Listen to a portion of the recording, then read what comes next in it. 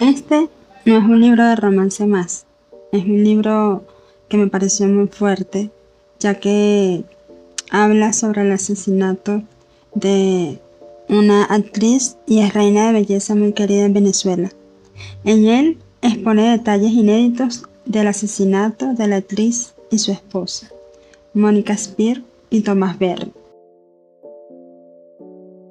el 6 de enero de 2014,